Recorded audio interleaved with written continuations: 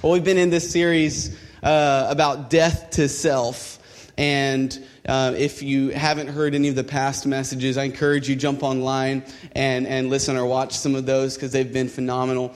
Pastor Jason has done an incredible job navigating us through some biblical people who went through the process of dying to themselves. 3 weeks ago, we learned about Elisha, the prophet Elisha, and how he became a servant to Elijah first.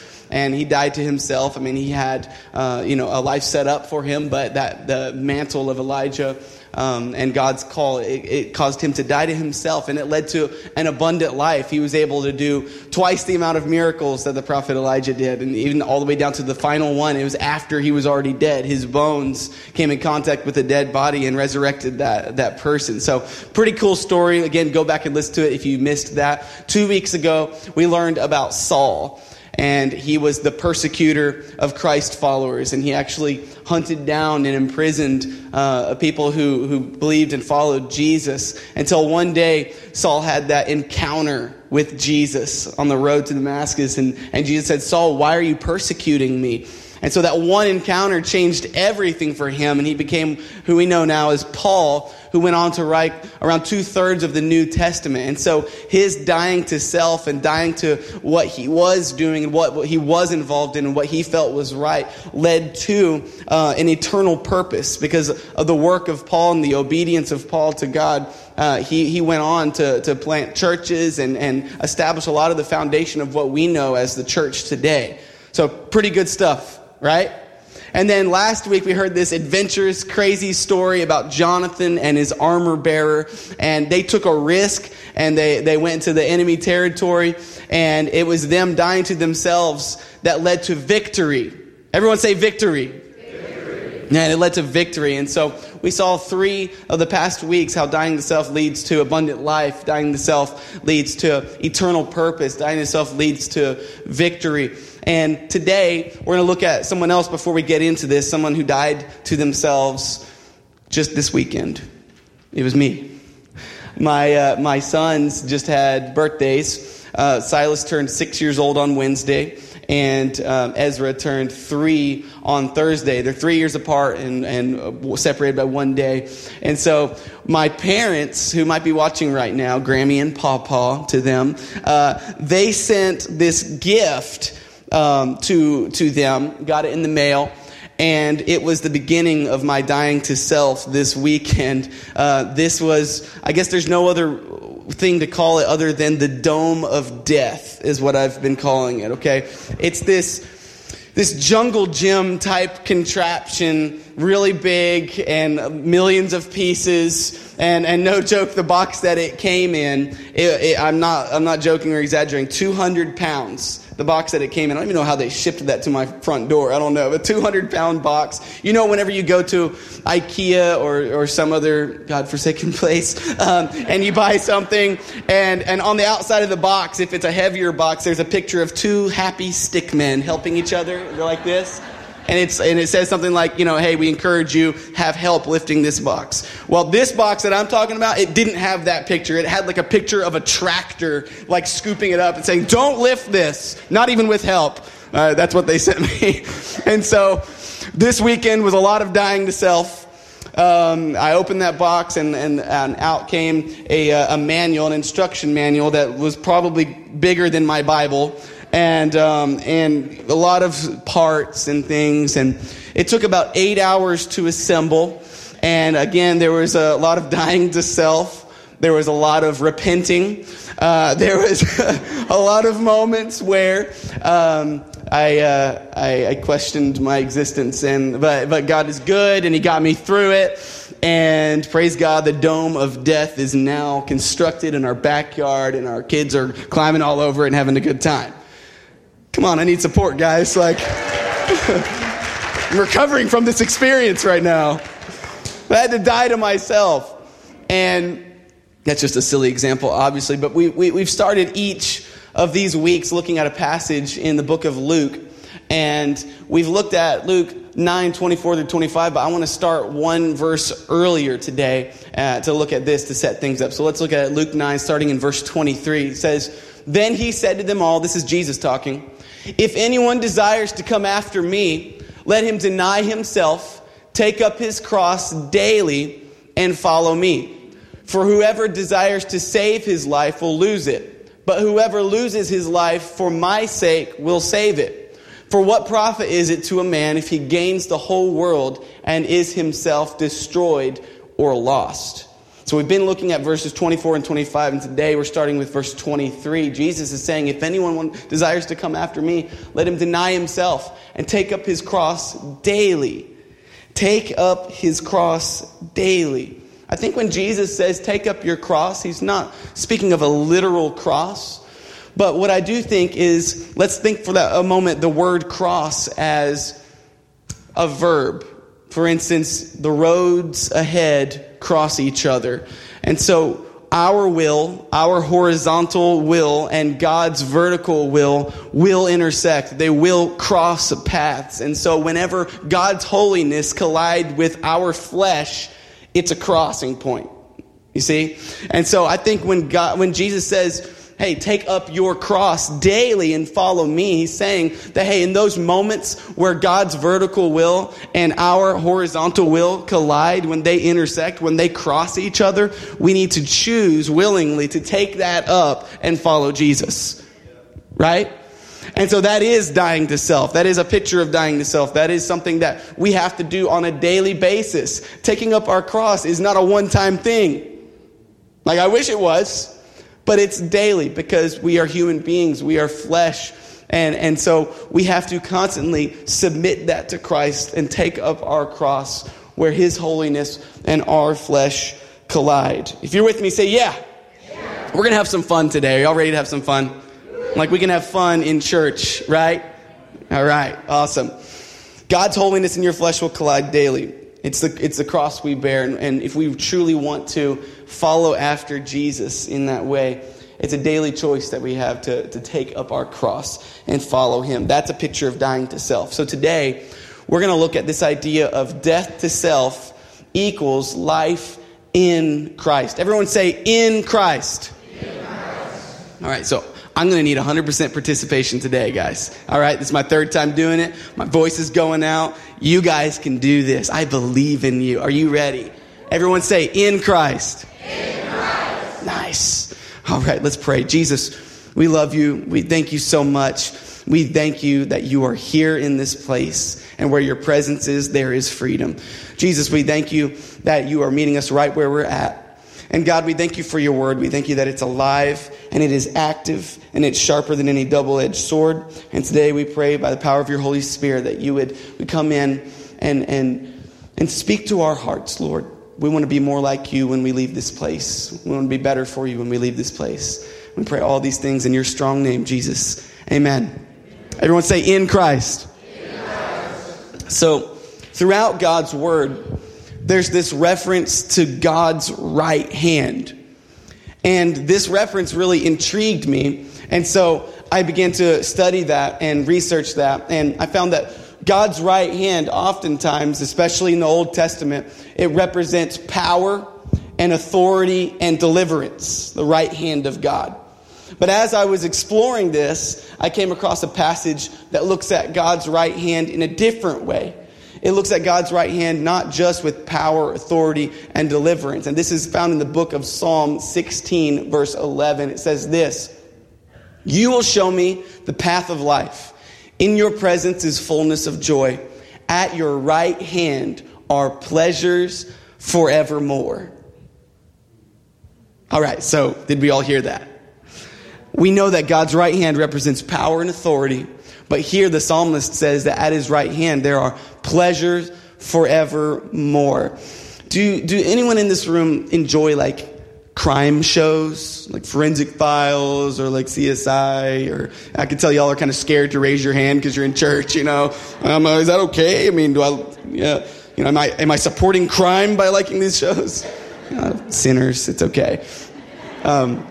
Movies or whatever about detectives, that kind of thing. Well, you know, in those movies and shows, you have the detective or the lead investigator, and he's looking at this wall. And on this wall are pictures and clues and different things. And as he steps back to look at the wall and see how it all connects, he begins to put pins in pictures, and he begins to tie string from one picture to another picture, to this clue, to that clue, right? Y'all know what I'm talking about? So picture this with me, okay? So all this is just tying together. And I believe that whenever I was going through this, the Holy Spirit was actually doing that with me. And so I hope that and pray that today, as we navigate Scripture, that you see that there's this thread that goes throughout the Word of God that points to Jesus, that ties everything together. Amen? And so picture that thread as we go on this adventure together. Are you ready to go on an adventure? Yeah. Awesome. So I feel like as I was going through this, and I was looking at Psalm 16:11, and I was looking at your right hand.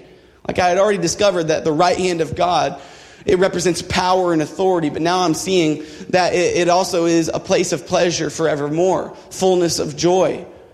And then I realized, wait a minute, this is where Jesus sits. Jesus sits at the right hand of God. And so then I went over to the book of Mark. And so check this out. In Mark chapter 16, verse 19, it says, "So then, after the Lord had spoken to them, he was received up into heaven and sat down at the right hand of God."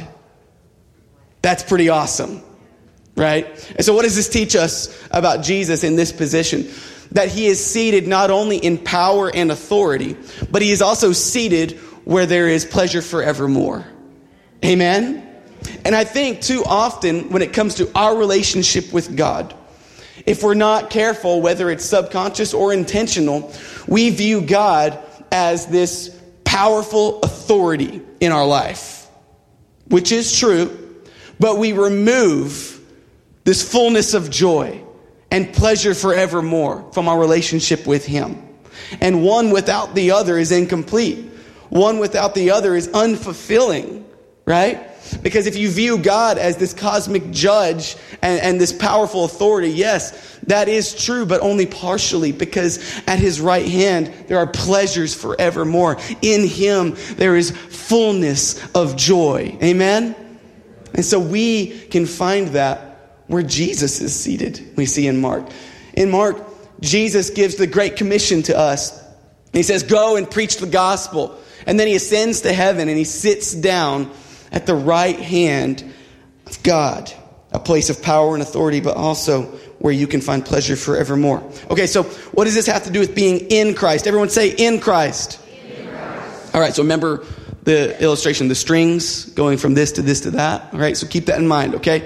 So we're going to jump over to the New Testament book of Ephesians, where we see Jesus is also seated at the right hand of God in this passage. And this passage is like a giant run-on sentence, because Paul is so stoked about explaining to the church at Ephesus how great and awesome God is.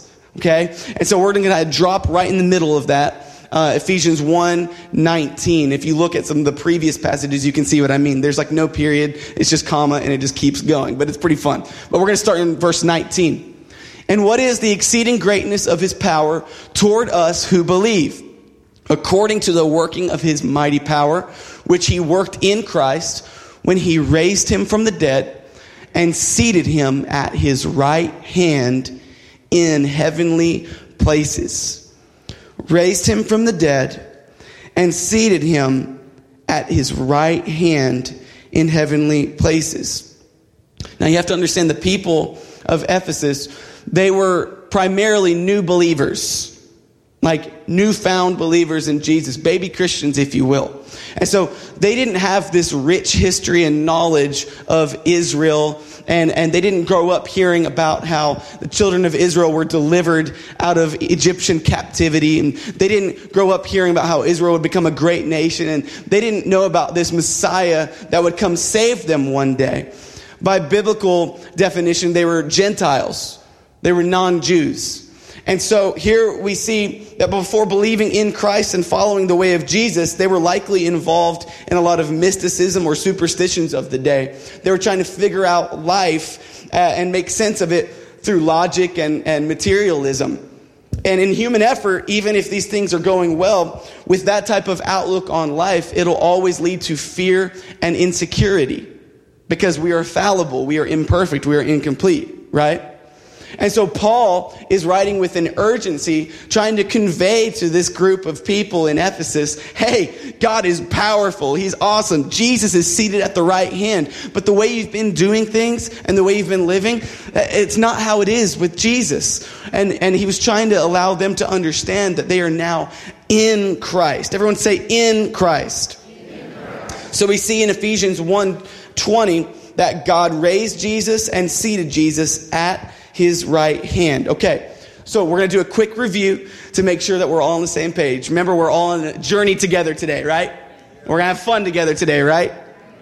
Well, I said in the last service, like, if anyone said no, like, you're a real jerk. Like, who would say, we're going to have fun. Are you having fun? No. Well, I guess we'll close then. Let's pray. You know? Well, I'm having fun, and so we'll keep going. Cool. All right, so quick review about this passage we just looked in. God raised and seated who? Jesus. Remember, full participation. God raised and seated who? Jesus. And where did he seat Jesus? At the right hand. Okay, God raised and seated Jesus at his right hand. So now, this is incredible, guys. Just a few verses later, now we're in the next chapter, chapter 2 of Ephesians. We see something really amazing. Check out Ephesians 2, verse 4. But God, who is rich in mercy, because of his great love with which he loved us, even when we were dead in trespasses, made us alive together with Christ. By grace you have been saved.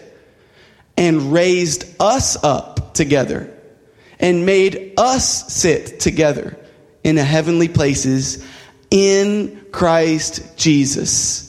Verse 7 says that in the ages to come, he might show the exceeding riches of his grace in his kindness toward us in Christ Jesus. So let's look at verse 6 one more time.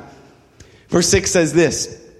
He raised us up together and made us sit together in heavenly places in Christ Jesus. So let's do a review now on this passage. God raised and seated who? Us. And he seated us where? In Christ Jesus. So check this out. If Jesus is raised and seated at the right hand of God, which is where power, authority, pleasure forevermore are located. And it says right here that we've been raised and seated in Jesus. Then, my friends, that is some good news, because that means that you and I, if we've received Jesus Christ as our Savior, that we are seated in him, which is the location of pleasure forevermore. And we have access to power and authority through him. Amen? Guys, that's some good news. That's some good news, right? God raised and seated Jesus and seated him at his right hand. But God also raised and seated us in Christ. And if Christ is at the right hand, then we're in him. Therefore, we are also at the right hand. That's amazing. That could change everything if we begin to view life that way. If you realize this and realize that you are in Christ Jesus, then you begin to act differently. You begin to live differently. You begin to have a new outlook on life. And that will change everything. Amen? Wow. Because Jesus sits in the place of authority and power, we are seated in him, and we can then share in that authority and power. So no matter what life has thrown at you, no matter what storm you are facing, no matter what difficulty you are going through right now, remind yourself and be encouraged that if you've received Jesus Christ as Lord and Savior, you are seated in him. And that is a place of power. It is a place of authority. And you have access to joy and peace and pleasures forevermore. Amen? Be encouraged. I want to encourage us this morning. Do you feel encouraged yet? Wave at me if you feel encouraged, so I know if I should keep going. Okay, good. We'll keep going then. We were going to go anyways. So, to simply be in Jesus, seated in him, that's all there is to it. Like there's no hard work. There's no good behavior. There is no good luck. There is nothing that changes any of this. It's simply our position of being seated in him. Now, check this out. This is amazing. I know that it's important. We just made a big deal about everyone who serves and volunteers. It's important to build God's kingdom. It is important to do things for the Lord, right? But the most important thing is to be seated in Him. And check this out. When you're seated, you're in a seated position, you're not running around busy, right? You're not just trying to do this and do that, and I'm going to make God happy because I'm doing this, and man, I hope someone saw me do that. No, you're just seated in Him. Like, think about Mary and Martha, right? Mary is sitting at the feet of Jesus, listening to Him and hanging out with Him. And Martha is busy around the house. And finally, Martha calls out her sister and says, Jesus, look at Mary. She's not doing anything to help around here. And Jesus actually rebukes her. Says, Martha, Martha, what she's doing is actually what needs to be done. Don't take that from her. In other words, you should be following her example. She was seated at His feet. And what I found that when you figure out and tap into this fact that we are in Christ, in this position of power, authority, but also pleasure forevermore, you don't have to just stay busy and just do things to look good for God, because you already look great to Him because you're seated in His Son. Amen? So when He sees you, He sees His Son. And so when we're seated in Him and just enjoying God, enjoying His presence, that, my friends, that is the best place you can be. So the most powerful position that anyone could have, like sometimes we strive to have a title and to do this, but the most powerful thing that you could ever achieve is dead to self and alive in Christ. Amen? The most powerful position you can achieve is dead to self and alive in Christ. But here's the cool part. When I say achieve, that's not even completely accurate, because it's nothing we did to achieve anything. It's everything that Jesus did to give us that achievement by sitting in Him. Amen? Dead to self, alive in Christ. It makes all the difference. So I showed you all of that to simply show you that when we die to ourselves, when we die to our own will, when we die to our flesh, when we take up our cross and follow Him, we realize that if we are seated in Christ, we realize how alive we really are. Like, maybe today you need that encouragement. Maybe you feel like a shell of a person right now. Maybe you feel empty. Maybe you feel like all your striving and achieving has led nowhere. Let me encourage you today that you are alive in Him if you're seated in Him. You don't have to prove anything, because He proved everything. Just rest in Him today. Amen? You're seated in Him. And where He is seated is at the right hand of God. And therefore you have access to that power, authority, and pleasure. Amen? So let's look at 2 Corinthians now. 5, starting in verse 13. This is the New Living Translation. And it says this: if it seems we are crazy, it is to bring glory to God. Now, I like that verse. If it seems we're crazy, right? In a little sidebar, sometimes we're quick to judge somebody by how they might act in church, or man, they sure are exuberant, man, they sure are raising their hand, or they sure are, man, what's going on? But you don't know what God has brought them through. Amen? You don't know the story that is behind that pair of lifted hands. You don't know the story that is behind those tears that are going down that face as we're in times of worship. And so if we seem crazy, hey, it's for the glory of God. Amen? And then if we're in our right minds, it's for your benefit. Either way, Christ's love controls us. Since we believe, guys, this is it. This is the one, this is the verse, this is what we've been talking about this whole time together. Since we believe that Christ died for all, we also believe that we have all died to our old life. So look at verse 15. He died for everyone so that those who receive His new life will no longer live for themselves. Instead, they will live for Christ, who died and was raised for them. If that doesn't say death to self equals life in Christ, then I don't know what does. Amen? He died for all so that we could die to ourselves. And then this new life that He offers us, we have life in Him. But wait, there's more.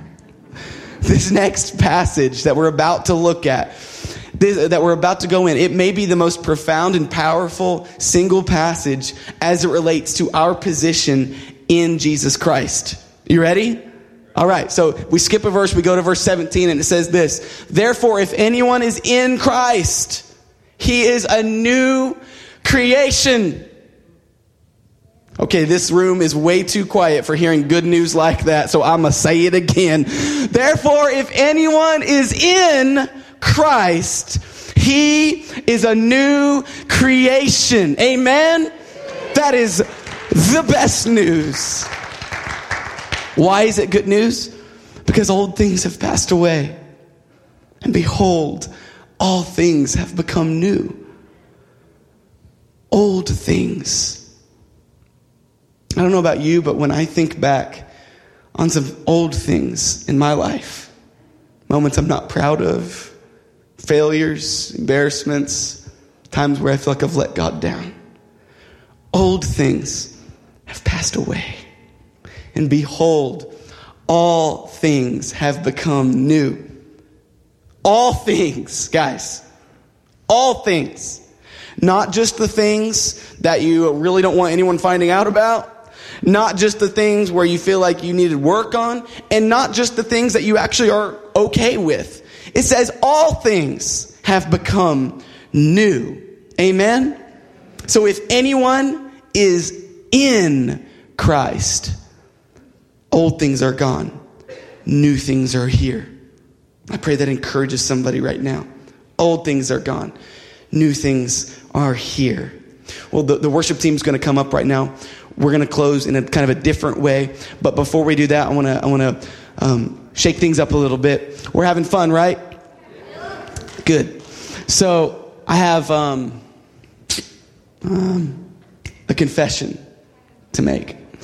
Okay, and this will maybe set some of you men free out here. Okay, I love HGTV. I love HGTV. Now, it's a lot easier for me to say HGTV than not Home and Garden Television, you know? But there's just some fun shows on there, guys, you know? Like all these renovations and Fixer Upper. How many of you love that show? Fixer Upper, yeah. Chip and Joanne games, right?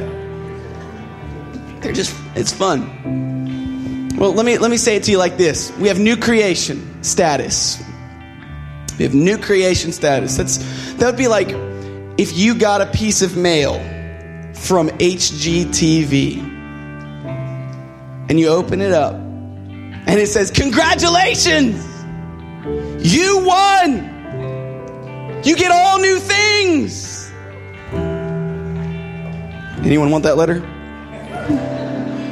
You get all new things. A full-on fixer-upper. Right? A new kitchen. Can I get a witness? A new living space with a flow that makes sense. Right? Good sight lines.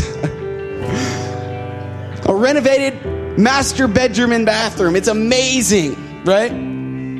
Congratulations. But what if we took that letter and we were so proud of it that we framed it and we hung it in our old space?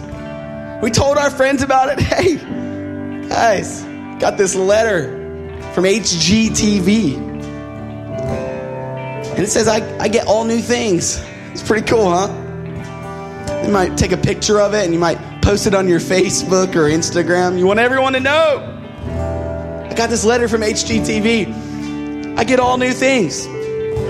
But how absurd would it be if you're just so proud of this letter, but you never pick up the phone and you call to claim what is now rightfully yours?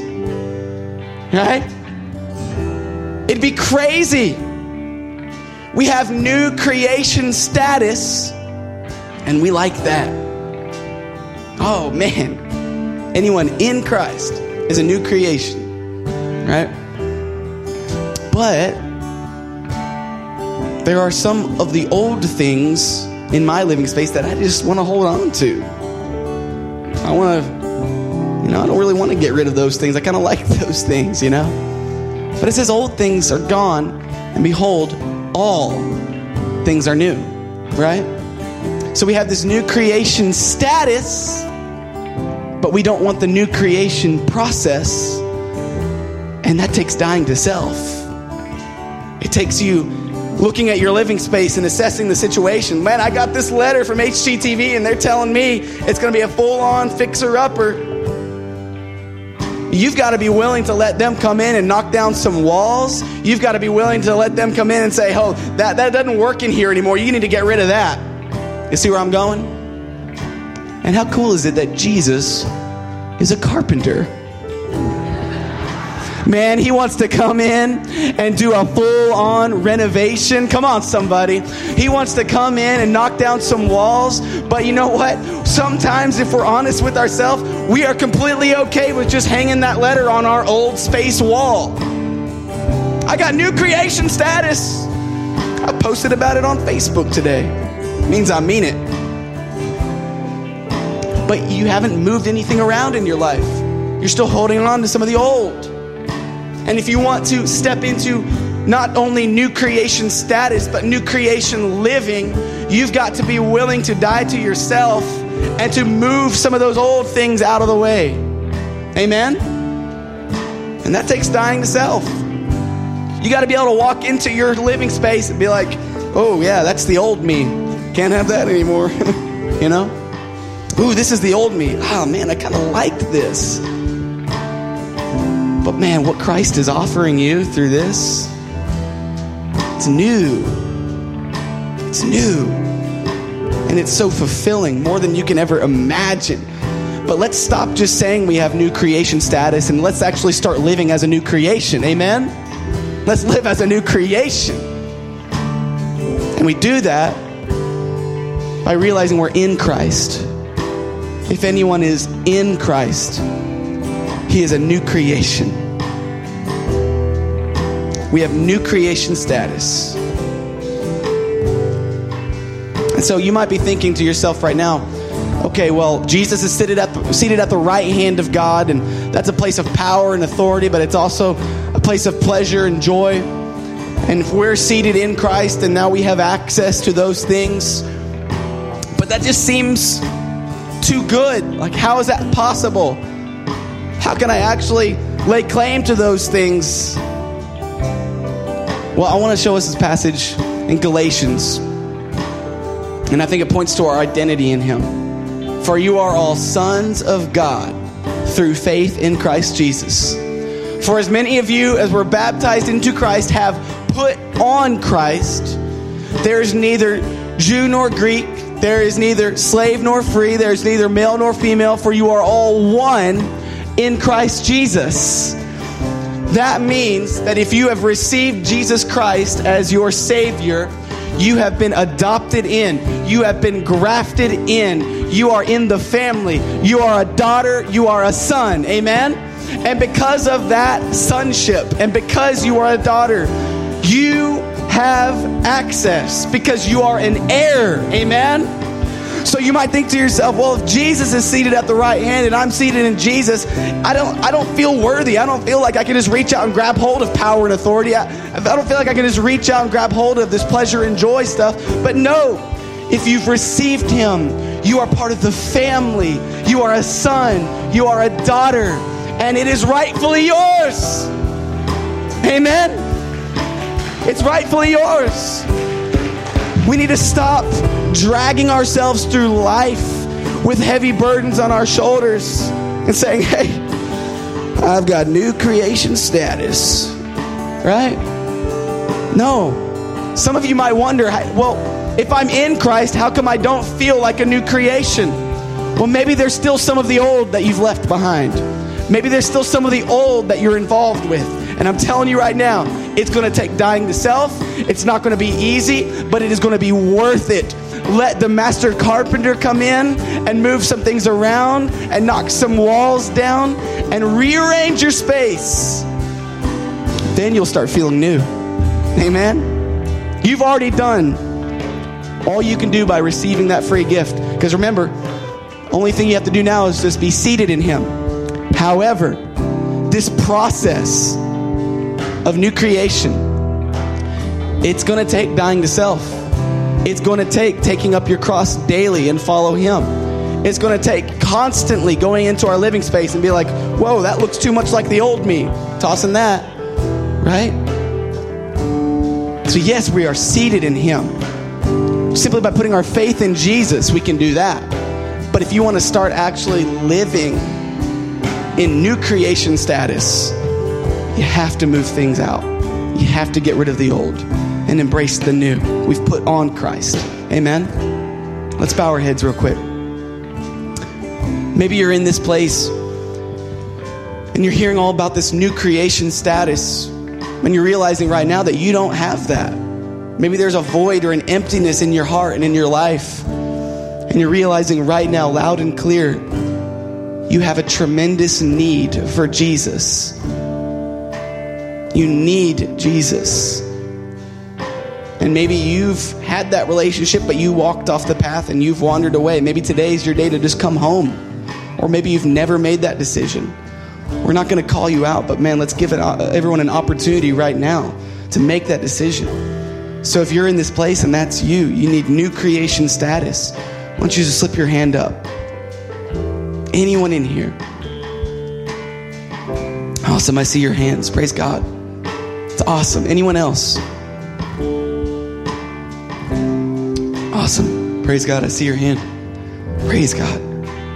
So before we move on, man, I'm just going to lead you in a prayer. If you raised your hand, if you recognize that that's you need new creation status, or maybe you've just wandered off and you needed to come home and open up your heart, repent, receive him, put your faith in him. I'm going to lead a prayer right now. Jesus, thank you that you came to this earth, lived a perfect, sinless life so that you could be a perfect sacrifice on that cross. Thank you, Jesus, for taking away my sin and shame. Thank you that you rose again to give me life and life abundantly. New creation status.